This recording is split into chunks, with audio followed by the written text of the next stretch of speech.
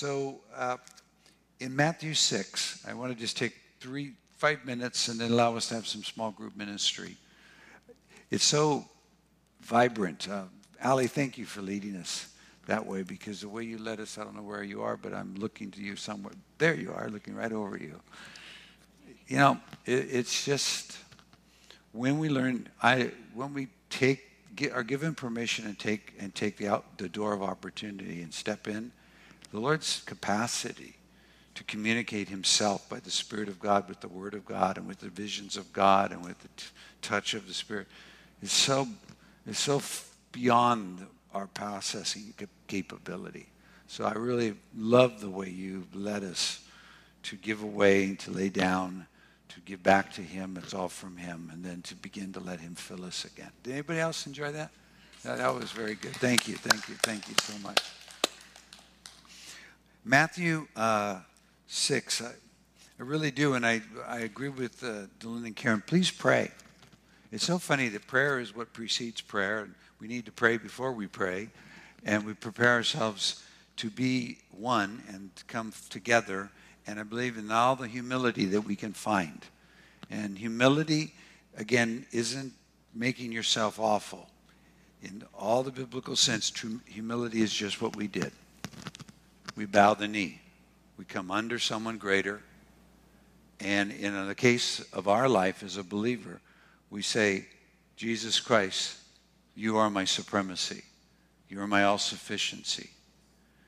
The way God did it for me, once he did this, he undid a lot of striving.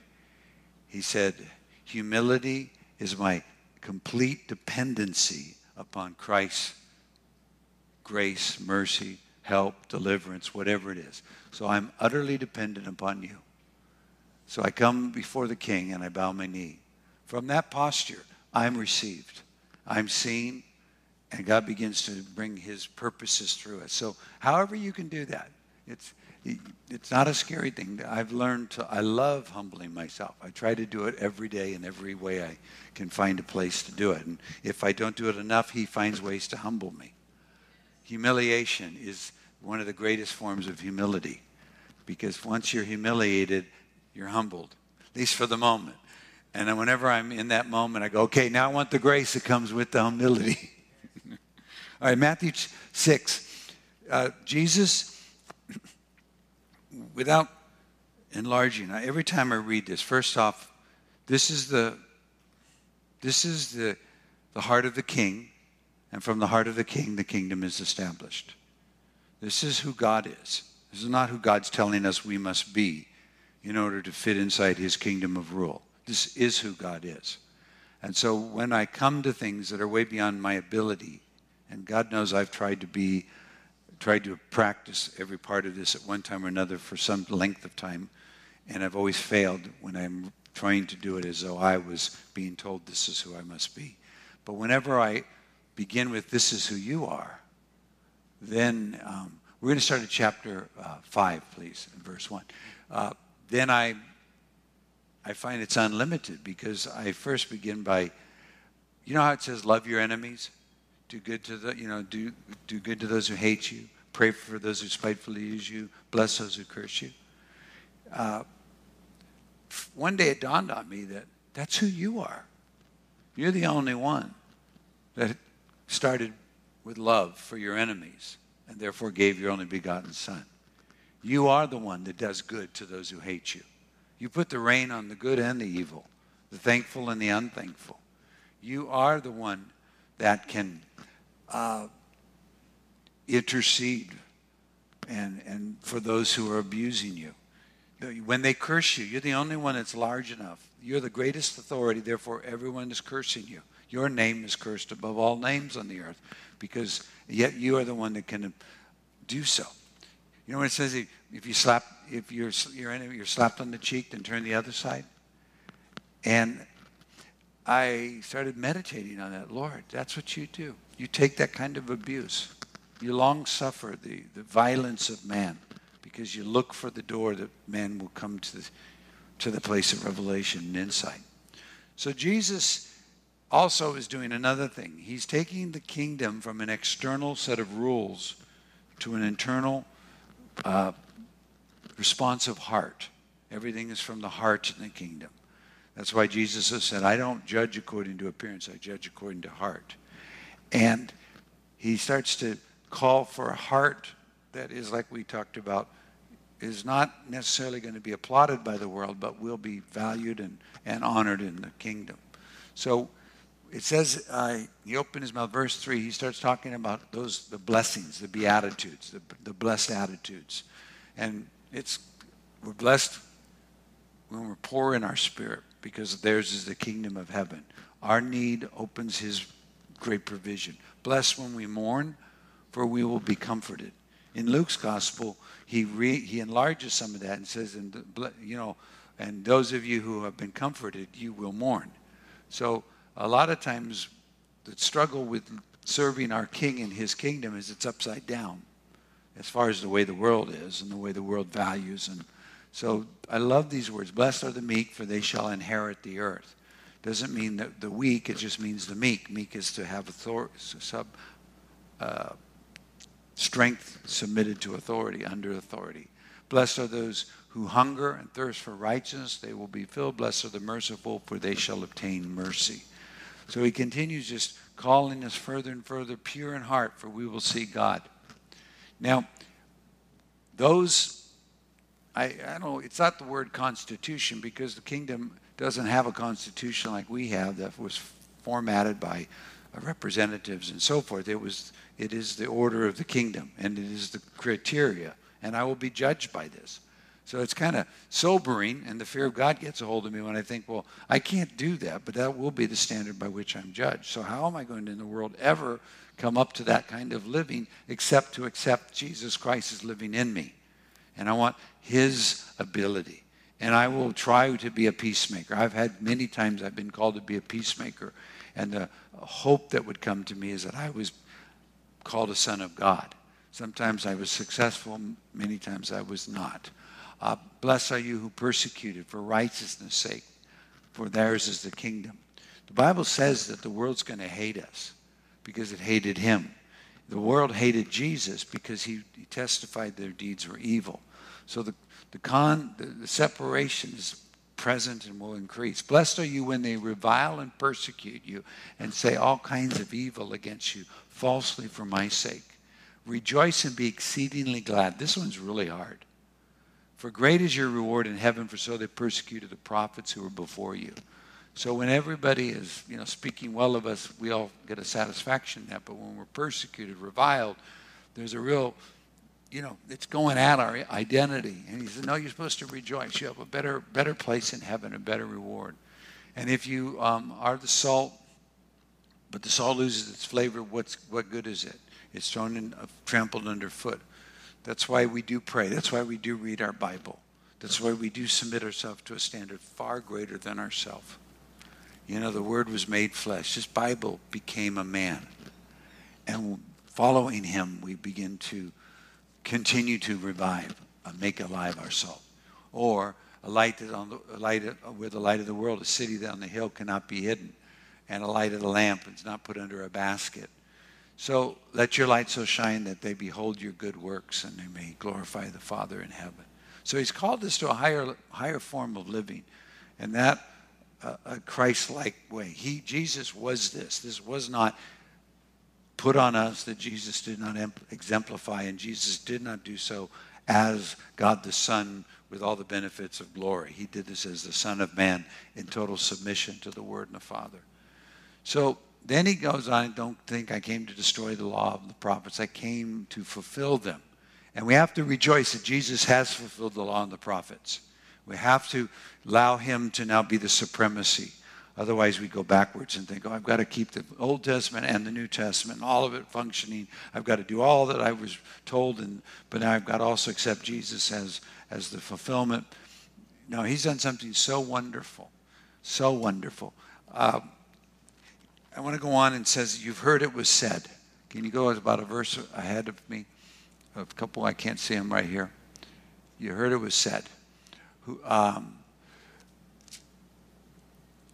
Keep going. Verse 19, verse 20. You have heard that it was said of those of old, you shall not murder. And I'm going to close up with this. Not just this word, but this is an example. Because there's a lot of contrasting. It's kind of like reading the book of Proverbs now. You get contrasts so that you can say, well, this is what, maybe this is the standard, but this is really where we are. This is benefiting that way, this going that way. You heard it of old, you shall not murder, and whoever murders will be in danger of judgment. Well, that's present today. But I say to you, whoever is angry with his brother without a cause. Now, without a cause is an old King James phrase that was not found in some more ancient manuscripts. So it's in a lot of the older manuscripts, it would simply say, but I say to you, whoever is angry with his brother shall be in danger of judgment. And you say, well, how could God be so strong? Well, John says it later in the epistle. He says, if we hate our brother, we're a murderer. So what he's doing is what originates in the heart will find its way in the outward, and God's dealing with it in the seat of the heart where we're to deal with it. And he goes on, you can call if you're a friend, your brother a raka, or you can say to someone you're a fool, and then there's hell's fire. Therefore, and he talks about now this responsibility. How do I reconcile? If I bring a gift to the altar, remember I have my brother something against me, leave my gift, go find my brother, reconcile. So there's a lot of personal responsibility to bring heart issues forward. And can you go to verse 26 or 25? Let me see both those, please. Agree quickly with your adversary, unless you sin. Because of this heart issue, now he's telling us, respond in these circumstances from the heart and try to bring the reconciliation. And then verse 27, please. And then I'm going to close with this one, because this is really current life living. You've heard it was said of those of old, you shall not commit adultery. Okay, and Jesus even was brought to the woman who was caught in adultery, the very act, trying to catch him to bring to the judgment of Moses on that.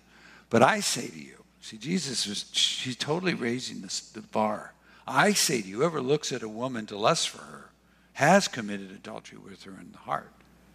Now, if you just include that, which is pornography, and everything else beyond that, whether it's just going for, that's multiple adultery. And in the heart. And why the heart is the issue, because out of the heart proceeds all the issues of life. Out of the heart is where we are known by, and our mouth will tell on us very shortly. So he's really pressing in. And I'll be honest, I used to read the book, the Sermon on the Mount, I don't get this. I'm just going to kind of clip on and move over to something I enjoy. But since now reading through the Bible, I'm submitting to all of the Bible, acknowledging all of it is fulfilled in Christ and can only be experienced in my life in Jesus. So I go to him, I go, wow, Father, I really want to have an eyes for you only. And I want to bring my heart so that you're the intimacy that I long for and nothing else. And I want to recognize that there's this invasion into the earth of lust and all the fornication that it wants to exude. And in God's kingdom, adultery is idolatry as far as God's concerned. When we go, I commit ourselves into a work of our hands, and we go in to say that this is what's saving me. God says, you're turning from you're breaking covenant with our marriage. So Jesus is really just going in. And I often think to myself, what if that was my focus and I'm trying to let it be? How do I live before you so that I can pray to you in a fashion that you will hear and bring about not just a greater grace in my life, but salvation to the earth? He goes on and he deals with severity. That's why he goes, if your right eye is causing you to sin, pluck it out. He's not trying to call us into literal maiming of our bodies, but he's trying to say that if there's a part of your life that's functioning, that's a part of your life, you got to get rid of it, cut it off. And that isn't Don't be nice about it. Just deal with it. So he's just, I don't know. That's the standard we're being judged by. And that's the reason I'm not really concerned about how bad the world is. I really feel like, God, if we can become a people submitted to your truth, accepting what you're saying, maybe we're not there, but we can acknowledge that's where we are to be, and we can ask God for deliverance, and then begin to live toward that. See, again, if you want to break off any habitual shortcoming and failure in your life, you don't do it by concentrating on not doing it.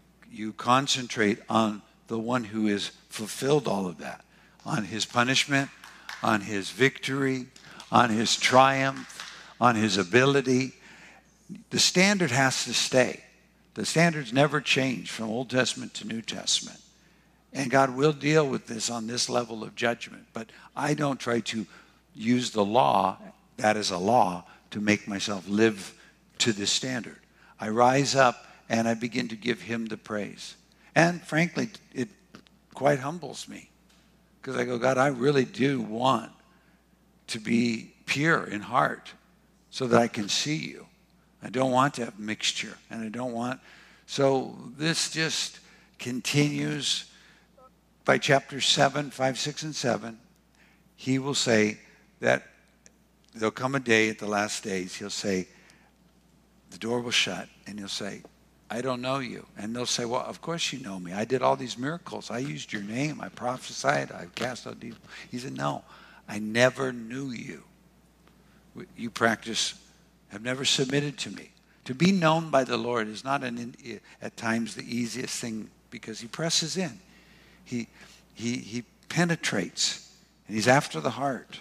And he wants me to see my heart. I can encase my heart in religious exercises. I can make myself look beautiful. I can even convince myself I'm perfect. But if I let him in and that he penetrates, then I've learned, oh, this is the best thing in the moment because now I can admit it. All I have to do is confess the thing that he's showing me so that he can cleanse me and bring me into the place he's holding. And he's holding a place for us. He's holding a place where we get to live in an abundance fellowship, where joy is his, where peace is his, where we're not looking for other places of satisfaction because he's becoming everything. He's our satisfaction. So when it comes time to get out of something that this is speaking to me and convicting me of, I turn my attention back to Jesus, off of the thing. I begin to set my mind on the thing that God has given me in Christ and not on the thing that's trying to pull me down and destroy me. And after I begin to praise him, I call on his name. As many as call on his name will be saved. And then whenever I am in the struggling, I just shift first the thoughts. Then I begin to praise him for who he is, what he's done. Then I let his emotions begin to flood me. And before you know it, the Spirit of God begins to lift me up. And what was a tremendous pressure or even a cause for stumbling just breaks apart because it has no power. All been paid for. All sins have been resolved in Christ. But it doesn't mean sin isn't present in the body of Christ because of our flesh and our soulish living. So this journey out of the flesh and soul and into a, wow, you have done something. But I'm confident that you've done it, not me. That's why Paul said, take heed who think you stand, lest you fall. Because we stand because Jesus stands. Does that make sense? The whole thing just gets bigger and better and more wonderful. But what I've learned is don't avoid this. Don't try to do it within your own strength. Don't diminish it. Let the fear of God be resting. Then I cry out and recognize Jesus' victory. Behold him. Take your mind off of what you're trying to not do and turn your affections onto the one you want to pursue. And then let him begin to bring some strong disciplines that you just go, okay, I don't speak evil of people. Okay, I don't look at a woman to lust with my heart. If I find that's happening, I switch. I don't look for a man to lust after my heart. Whoever you are, wherever you are. I don't continue on. Once I see it, I turn from it and turn to him. Then I praise him. Then I worship him. And then I engage with him. And you'll notice that the power of sin is so dismal when you're walking inside of the beauty of glory and the fulfillment of Jesus Christ. He's beautiful. So that's why he moved it from an external measurement, because if we can make things about measurements, we people know how to fudge. We know how to get around the rules. We know how to break, but if it's a heart issue, and that's why close with this. Sorry about that. I got into preaching. But when the men dragged the woman caught in adultery, which is stupid, where was the man? But in any case, we'll put that aside. He then had, the only way he could get out of that, from what that law and religious spirit and wicked issue was after him, he had to say, whoever is without sin, let him cast the first stone. Then it says, beginning with the oldest, their conscience began to convict them. And what once seemed like, well, I can throw a stone at her because she just was doing a wicked thing. Now, I can't, because maybe I wasn't there yesterday, but that's how we disengage war, religious wars, because you don't want to base that on my own righteousness. So take a moment. We're carrying things that we want God's help in, grace to come. The questions you might have on what was happening in the Sermon on the Mount, where was Jesus? Let's take about 5 minutes, and we'll then release a blessing for the evening to go on. So if we can break up in groups of 2, 3, 4 people and take the time so we can share love, pray one another, and I'll spend the time with you guys online. Okay.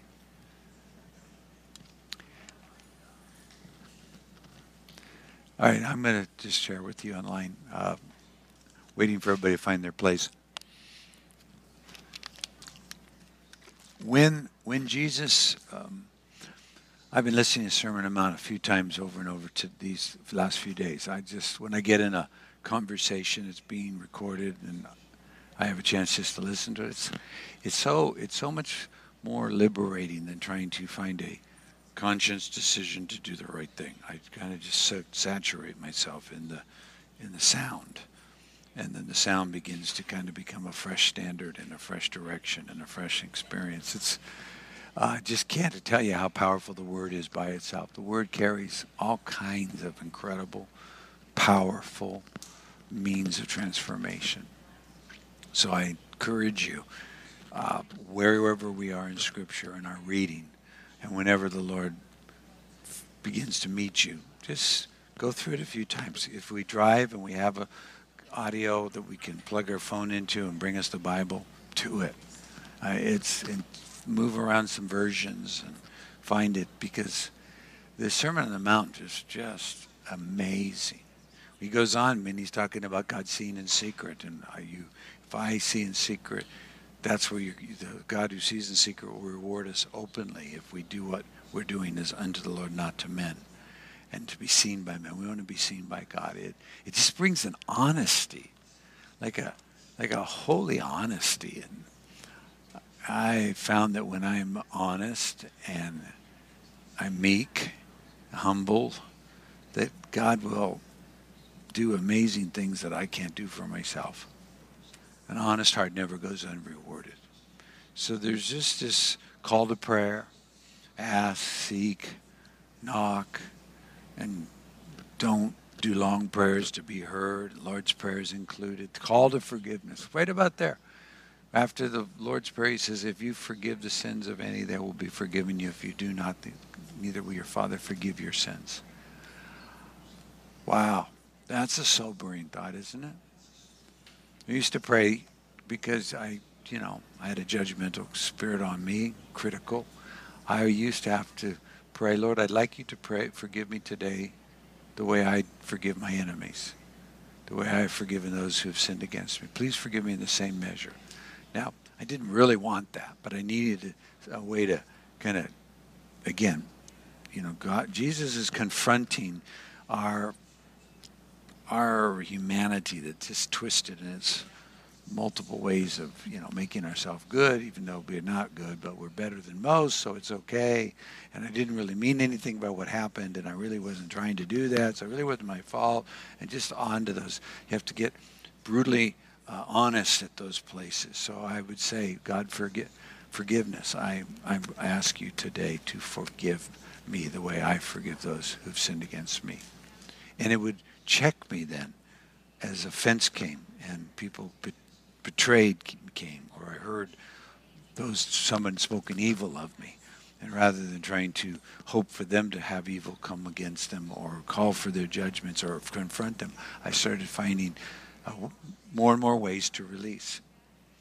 And that is a forever journey. I don't think forgiveness will ever not be a part of our life. We will always be known as the forgiven, and we will be always releasing that which is behind to reach forward to that which is ahead. I'm not sure that we'll keep a record of things after we've come into the next millennium or into the greater heaven. We will not be operating in the conflicts that we're in with the devil and the flesh and the world pressing against us in all these ways.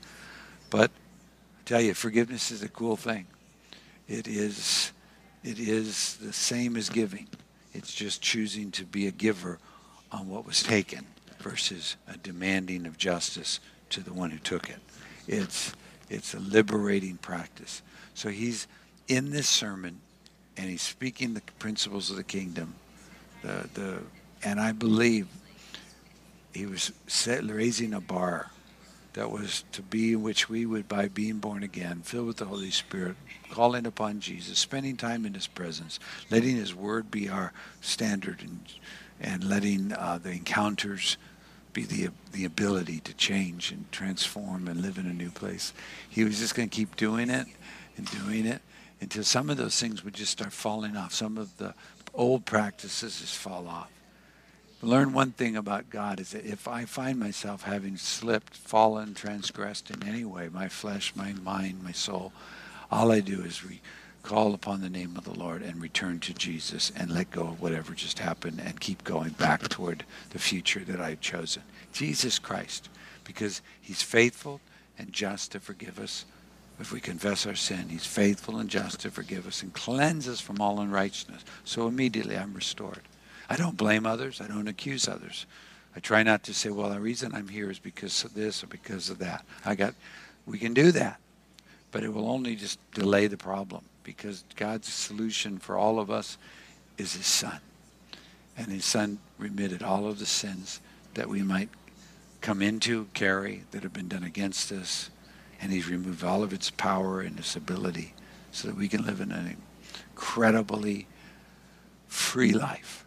Free from the consciousness of sin, free from the debt that it's incurred, free from the sense that I can't approach God with acceptance. I'm only accepted in the beloved. So if I become aware of transgression, that's not going to stop me from coming to God. It's just acknowledge that and accept Jesus Christ as my sacrifice of sufficiency and his resurrection, my atonement, and then come.